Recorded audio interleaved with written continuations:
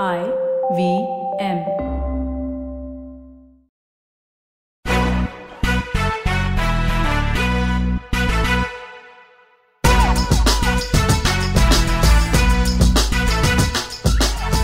Hello, we're Team Explainer. Welcome to an all-new episode of Press Decode, a weekly podcast where we take Explainer's mission to declutter the news one step further. Check out our newsletter for more stories and follow us at ExplainerIn to keep up with all the fun things we plan for our Explainer fam. So sit back, relax, and don't let the news give you the blues. I'm Sarah, your host for the day, and we have a full house with both Vagda and Prafulla. As always, we have 3 segments for you. For our big story, we're looking at that slap that was heard around the world. Yep, you know the one. In our Food for Thought segment, we're sticking to the realm of the Oscars and talking about the Indian entry to the Academy Awards, Writing with Fire. And then in our final segment, we will be roasting and toasting our fave and least fave items. Okay, so now on to our big story for the week.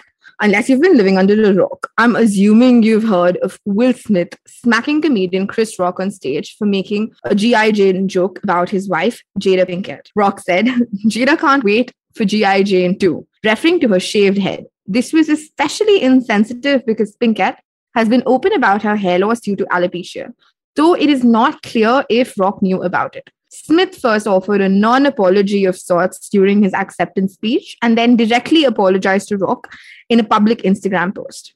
The fallout has been fairly minor, however, for the parties directly involved. Rock has declined to press charges, and the Academy's initial tweet said it does not condone violence of any form, but later issued a statement condemning the actions of Mr. Smith and kickstarted a formal review around the incident. Sources inside the Academy said its members had strongly considered removing Smith from the ceremony, but decision makers were not able to coordinate in time to take a call. Now, there has been discourse and counter-discourse and some counter-discourse. And of course, the large threads of yarn on Twitter. Is it toxic masculinity? Is it racism when they're both Black artists? Or is it just an error of judgment? Well, there's a lot, but I got to ask, like both Vagda and Prafulla, what has been the most outrageous hot take that you guys have come across? I will start, just so that you don't take it, because the most brilliantly outrageous take, there was a bizarre connection about a supposed Will Smith doctrine and Russia's invasion of Ukraine. Are you confused? Allow me. To explain in brief, it drew a connection between the two because of a mismatch in quantums of violent reactions. So just like Smith went and smacked, Putin went and invaded. Oh yeah, my favorite is, Will Smith is an abuser. And the other is, Jada Smith is an abuser. Why? Because Will got up and slapped Chris Rock because he saw Jada's reaction. So people were like, he's going to have a hard time when he goes home if he doesn't do anything. And in his acceptance speech, Will Smith said, love made me do it. And then everybody just jumped on it and said, I was a domestic violence, or my mother was a domestic violence victim. And this really triggered me. And, just. Nice. One that I liked, and I thought it really summed up everything, was this user Jim Caddick on Twitter. He said, "I've seen so many completely opposite opinions on my timeline about the slap that I have officially concluded that Chris is wrong, Will is wrong, Jada is wrong, Oscars are wrong, comedy is wrong, violence is wrong, and everyone on Twitter is wrong." Everyone on Twitter is always correct. Excuse me. That is also my opinion. Excuse me, everyone on Twitter is always correct. Okay then, Sarah. To understand why everyone was bemoaning the imminent Oscars takes last night, first we have to define what Twitter is in 2022. It's a fandom app for current events. The users on there don't have anything in common other than an increasingly pathological need to consume either news as content or content as news. Moving on swiftly beyond that scathing attack, I am going to link to this wonderfully amusing yet painful read about the sheer range of hot takes that have emerged over the last couple of days. I insist that each one of you have to read it. It is amazing. But beyond all the hot takes, honestly, what do you guys have to say about this insane incident that has truly taken the internet by a storm? Especially since we as Indian women are all too familiar with this whole idea of using violence to protect women and our honor and safety and whatnot. Of course, after saying that there are hundreds and thousands of takes on Twitter, you ask us for our take. Very nice. Of course. We're on a podcast, guys. Okay, so my first thoughts were, what the hell? This can't be true. Of course, this is staged. But like, cause how is this truly happening? It can't be real. Apparently, it wasn't staged. My second thought was, violence is just not okay, man. Like, words are enough to show you stand up for your wife, and that's it. And third, why did she need protection? She sat right there. She could have done something if she wanted to. She rolled her eyes and that was her reaction, Anyway, this whole protector complex, toxic masculinity and all, which Will Smith only laminated, framed, and hung on the wall with his defense, where he took on the role of protecting his family and said, love makes you do crazy things. That's like straight out of Kabir Singh's handbook. Speaking of which, I made the mistake of watching the OG, Arjun Reddy, back, I think like a year after it came out, I think 2019. And you recovered? No, one second. I want to know why you even picked it up. I don't know these people. There was so much hype around it and people wouldn't. So I'm infamous for not watching films, but then Telugu films, so cousins will then say, hey, you have to watch this. No, you have to watch this. So sometimes I give in. And I have to say... No, but again, I asked, yeah, have you recovered? No, so first of all, it took me 3 days to complete the film. And it also reminded me of just why I don't watch Telugu movies. Valid. Yeah, so... and then they went ahead and remade it for a much wider audience, which I still don't understand why.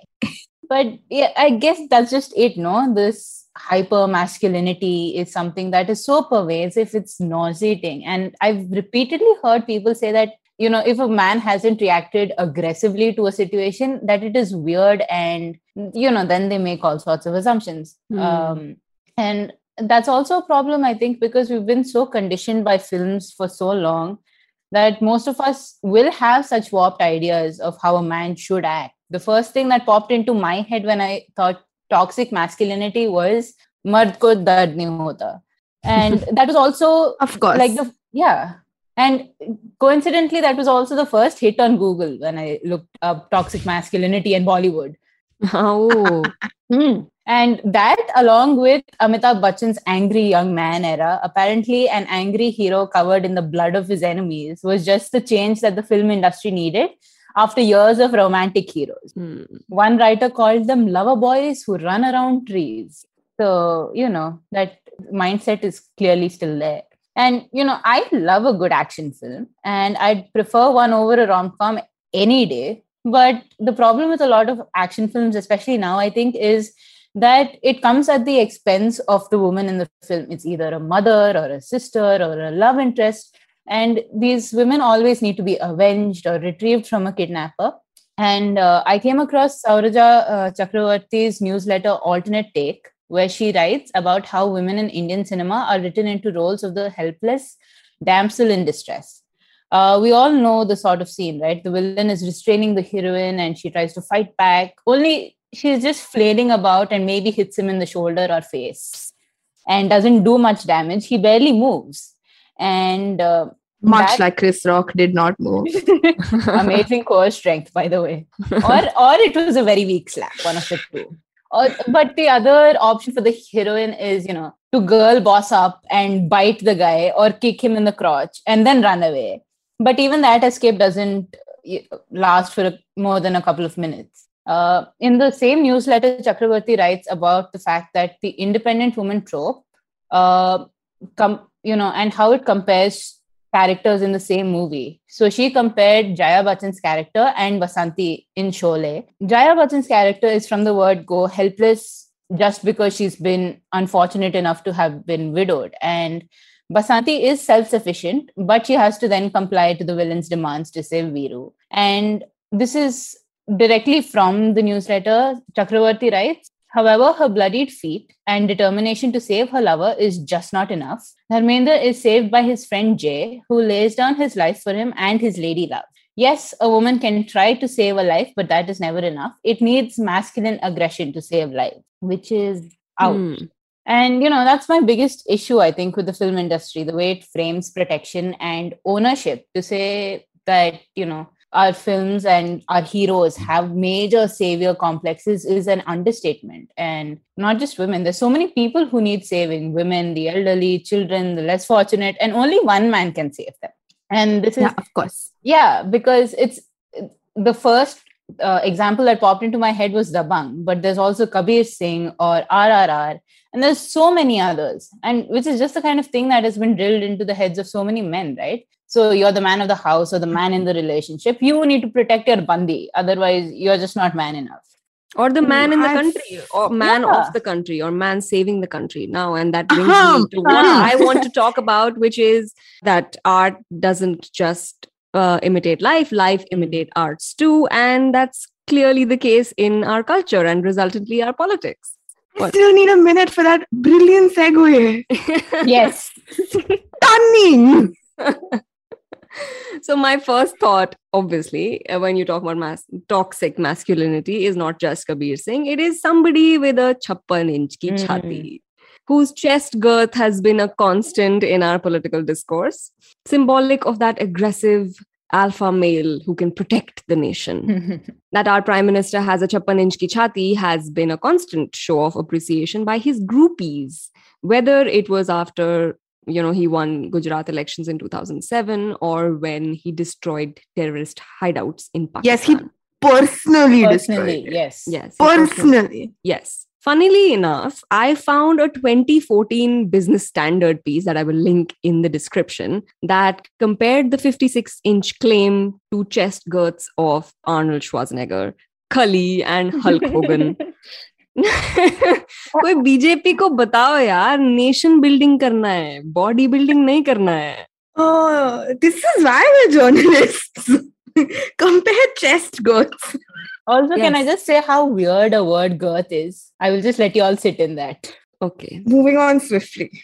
Now, other than this literal claim to manliness, we see that protector complex even in our government programs, schemes, and campaigns.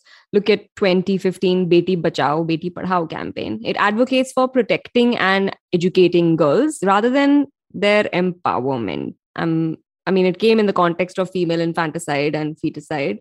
But when... यार, empower करोगे तो फिर protector क्या करेगा? Yeah. The girl is then relegated to a subordinate member of the household and somebody who needs protection all the time. And then there's UP with its anti-Romeo squads, launched in 2017. These squads were made up of plainclothes policemen and vigilante civilians who are dispatched to protect women, which in most cases ended up in nothing but harassing young couples who were found in public spaces together. Just another effort in limiting women's freedom by indulging in moral policing. So consensual relationships were totally thrown out of the window.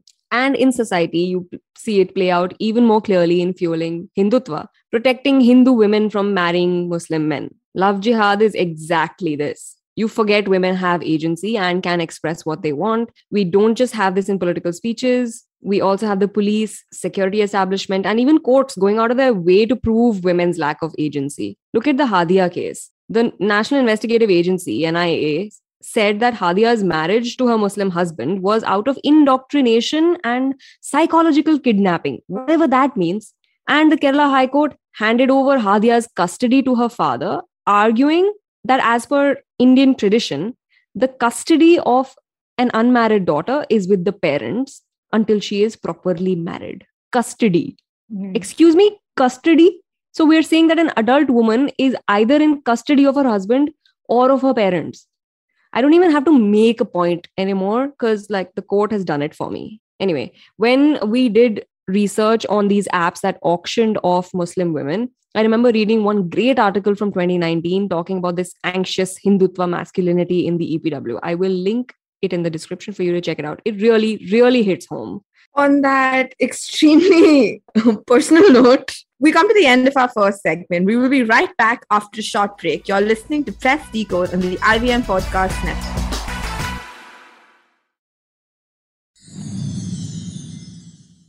Hello and welcome back to Press Decode on the IVM Podcast Network. We're Team Splainer, and make sure you follow us at SplainerIn on Instagram and Twitter to keep up with the Splainer fam.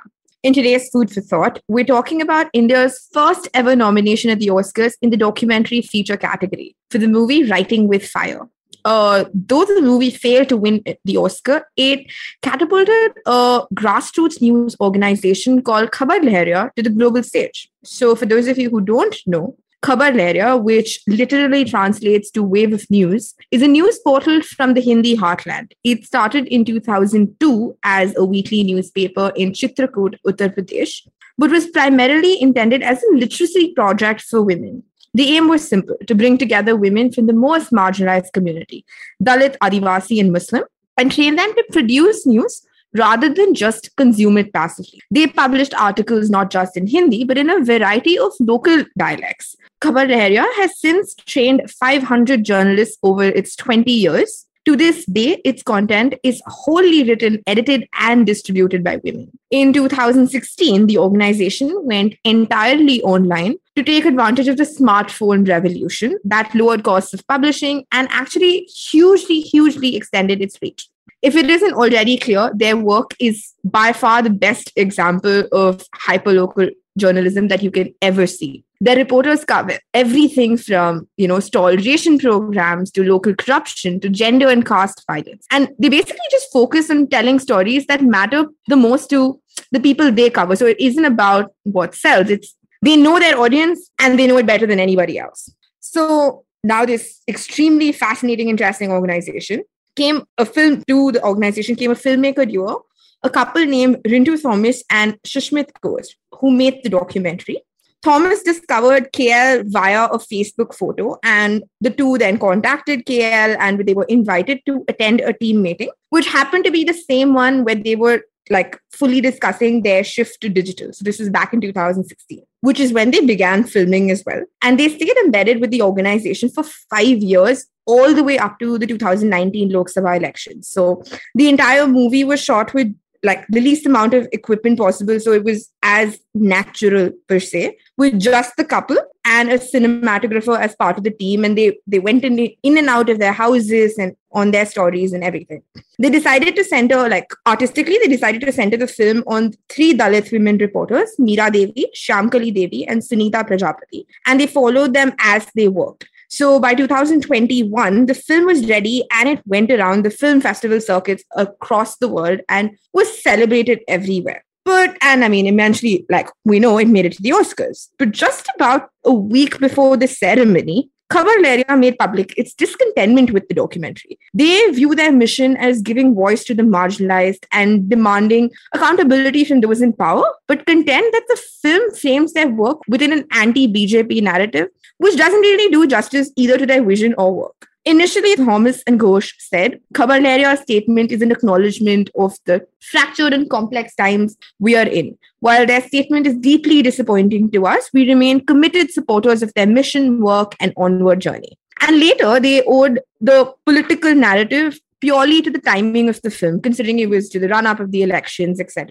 But here's the deal. I don't necessarily understand, even for myself, what the crux of the problem is, okay? While on the one hand, yes, there is clear unfairness in power structures at play when filmmakers come from outside and, shoot a grassroots organization like this.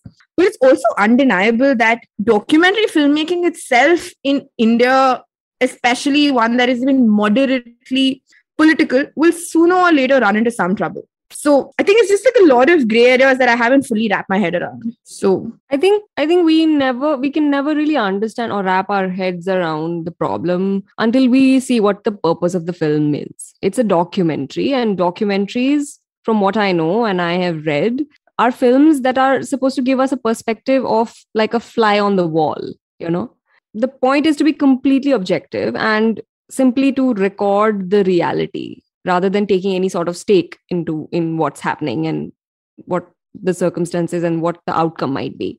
So, but what is this completely objective thing? Can anybody be completely objective? No matter how hard they try, it's extremely difficult for most filmmakers to objectively capture reality. In the process of filming, they become more and more familiar with characters and their subjects and draw conclusions of their own, and then biases start to appear. I would argue it's not even it's completely impossible. It's just about limiting as much as possible, right? Your lived experiences will definitely show. Yeah, they will.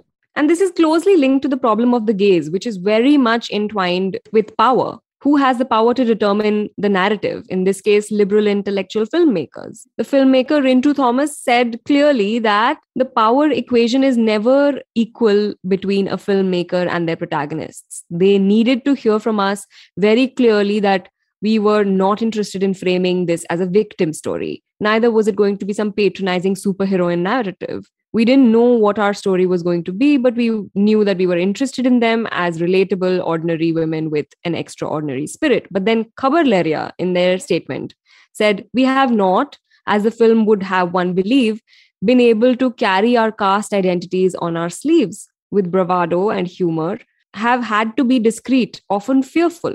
And of course, how their 20 years of their grassroots work was presented in an anti-BJP narrative, which is far from truth. So some scholars of documentary filmmaking would argue exactly what Sara said, that looking for objectivity is a futile endeavor because it's just not possible. But then that makes me think that is documentary filmmaking a futile exercise in itself? You're trying to get to the truth, but the truth is affected by your biases. But I don't think it's futile.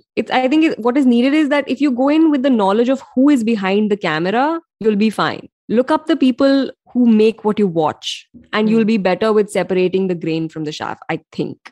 And secondly, I'm glad that Khabar Lehria put out a statement about how they feel about the film. If they didn't put it out, I wouldn't know that it's not really as black and white as the movie puts it out, And, turns out the docufilm industry isn't all black and white either, because especially in India, I've read that documentary filmmakers have to jump through plenty of hoops to get their films off the ground. Because obviously, the first thing that we think of is the powers to be, like Khabar Lehria says, about their caste identities and how that is portrayed in the film, right? Similarly, supporters of the filmmakers have said that the organization might have wanted to, with the statement, distance themselves, at least the management wanted to distance itself from making any broad political statements, given the timing of the Oscars and, the UP elections, which their supporters said, came pretty much one after the other. And I'm not trying to make any sweeping statements about any parties in particular, but in a similar vein, filmmakers, especially documentary producers and directors, have since the last year been speaking out about how the cinematograph amendment affects their film's distribution as well, because some of their films already don't see light of day. And with, all the recertification and everything that the amendment brings in, it's going to just get more difficult. And for an industry that is so unstable in these terms, their concerns, seem valid to me. According to renowned filmmaker Anand Patwardhan, films might receive critical acclaim or even make it to an international film festival, but the chances of a wider audience actually seeing the film and chances of the audience that it is meant for actually seeing the film. Yeah, so Writing with Fire has still never released in India. And Khabar Lehria said they actually saw the final version of it very, very recently, which is how their statement came now. They only saw rough edits. Yeah, so in that same vein, Anand Patwardhan says that almost all film festivals have this major focus on selling and buying. And so you have commissioning editors from a few Western well-off countries that gather together in a small group. And then they basically vet the possible subjects and ways of filmmaking. Filmmakers play the game because the only way they can raise money is to prepare a 5-minute piece that will attract the commissioning editor, which basically means that filmmakers then have to resort to creating documentaries that outside mostly Western audiences or critics will like, in order to receive the funding to make films they want to make, because there just isn't any resources in the country. A Mint Lounge piece from last week says that several independent filmmakers are also claiming that their foreign funding is being withheld and they don't know why. Currently, to add to all this, there is the Film India Foundation for the Arts, the Public Service Broadcasting Trust, and Films Division. But these are the only three that provide funding for independent films. Yes, they do have an archive on YouTube where you can go and watch the films, but it's not very extensive. And, having an archive isn't much by a long shot when you could be reaching audiences through screenings, right? Shwetab Singh, who is the producer for award-winning Ibaleu, says breaking into OTT also is very difficult because streaming platforms would rather invest in formulaic films that are quote-unquote bankable, which, ironic given how much money and time Netflix has wasted on that Bahubali prequel. But, I'm no expert, so I wouldn't. Of course. We're totally not attacking Telugu films to the entirety of this episode. On that note, we come to the end of this segment. We will be back after a short break. You're listening to Press Decode on the IVM Podcast Network.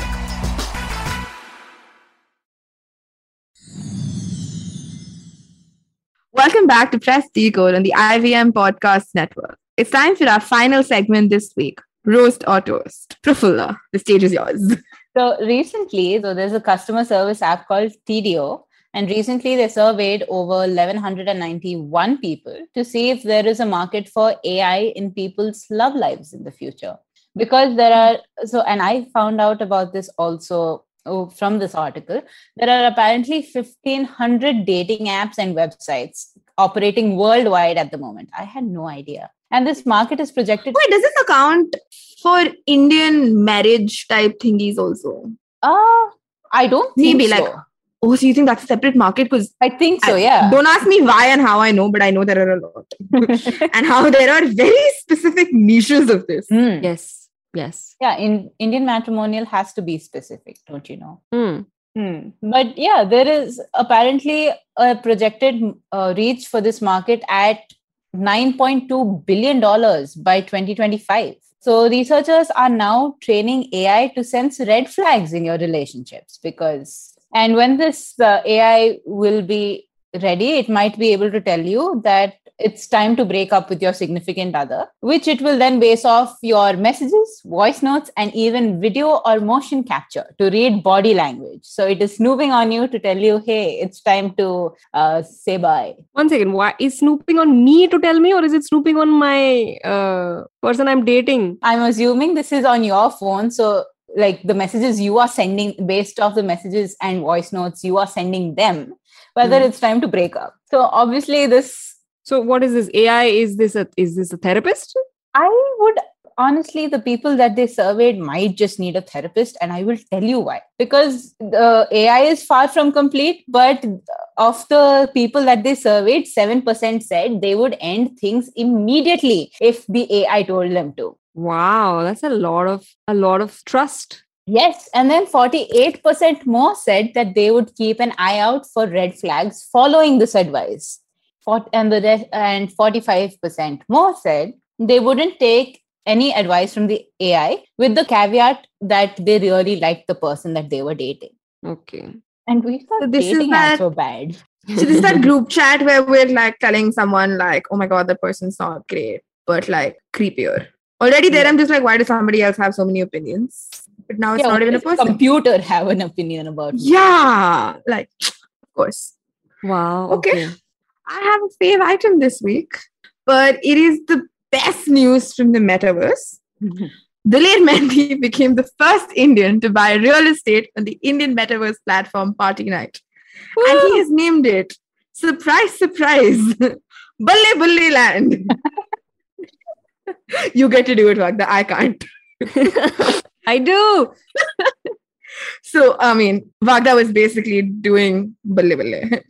The plan is to hold concerts, events, movie screenings, and sell NFTs, all of which will be suitably Balle Balle, no doubt. Man, I can't believe it. All it took was some tunak to finally make me a crypto bro. I am so invested, it's not funny. Like, thanks, Daler Mehndi. You're truly the real one. No, I think there will be some entry requirement in Balle Balle Land. They'll ask you, especially if you're a Malayali Christian, if you can recite any of his songs properly. Hey, I can do tunak, but let's hear some. Moving on swiftly. Wait, so on Twitter, somebody said Daler Mehndi was already in the metaverse in the 90s. Look at the video for tunak. That is too funny, man. That's actually very accurate. Okay, so we'll put that in the description as well. You should check it out. He's the real one, yaar. 2 a.m. at parties, any a.m. in the metaverse. He's just balaying it up, yaar. My favorite this week is this clip of a 13-year-old Dalit boy schooling a reporter in Banaras. I'm putting the link in the description, so please check it out. The video is in Hindi, where this reporter asked him, this boy, what he would like to be when he grows up. And he responds he'd like to be an IAS officer and serve the society. When what he would prefer to have, a temple or a school. He said, I would rather be in a classroom, adding that God has not blessed us. God will not give us anything, but education will. And then we will study and we will get a job. And there's a lot more to this exchange, which I'm not going to ruin with English translation. So please go and watch it. I love that boy's confidence. It truly is worth a watch. And anyway, that was our show this week. Thank you so much for joining us on Press Decode. You can catch us every Thursday on the IVM Podcast Network. And guys, please remember, don't let the news give you the blues.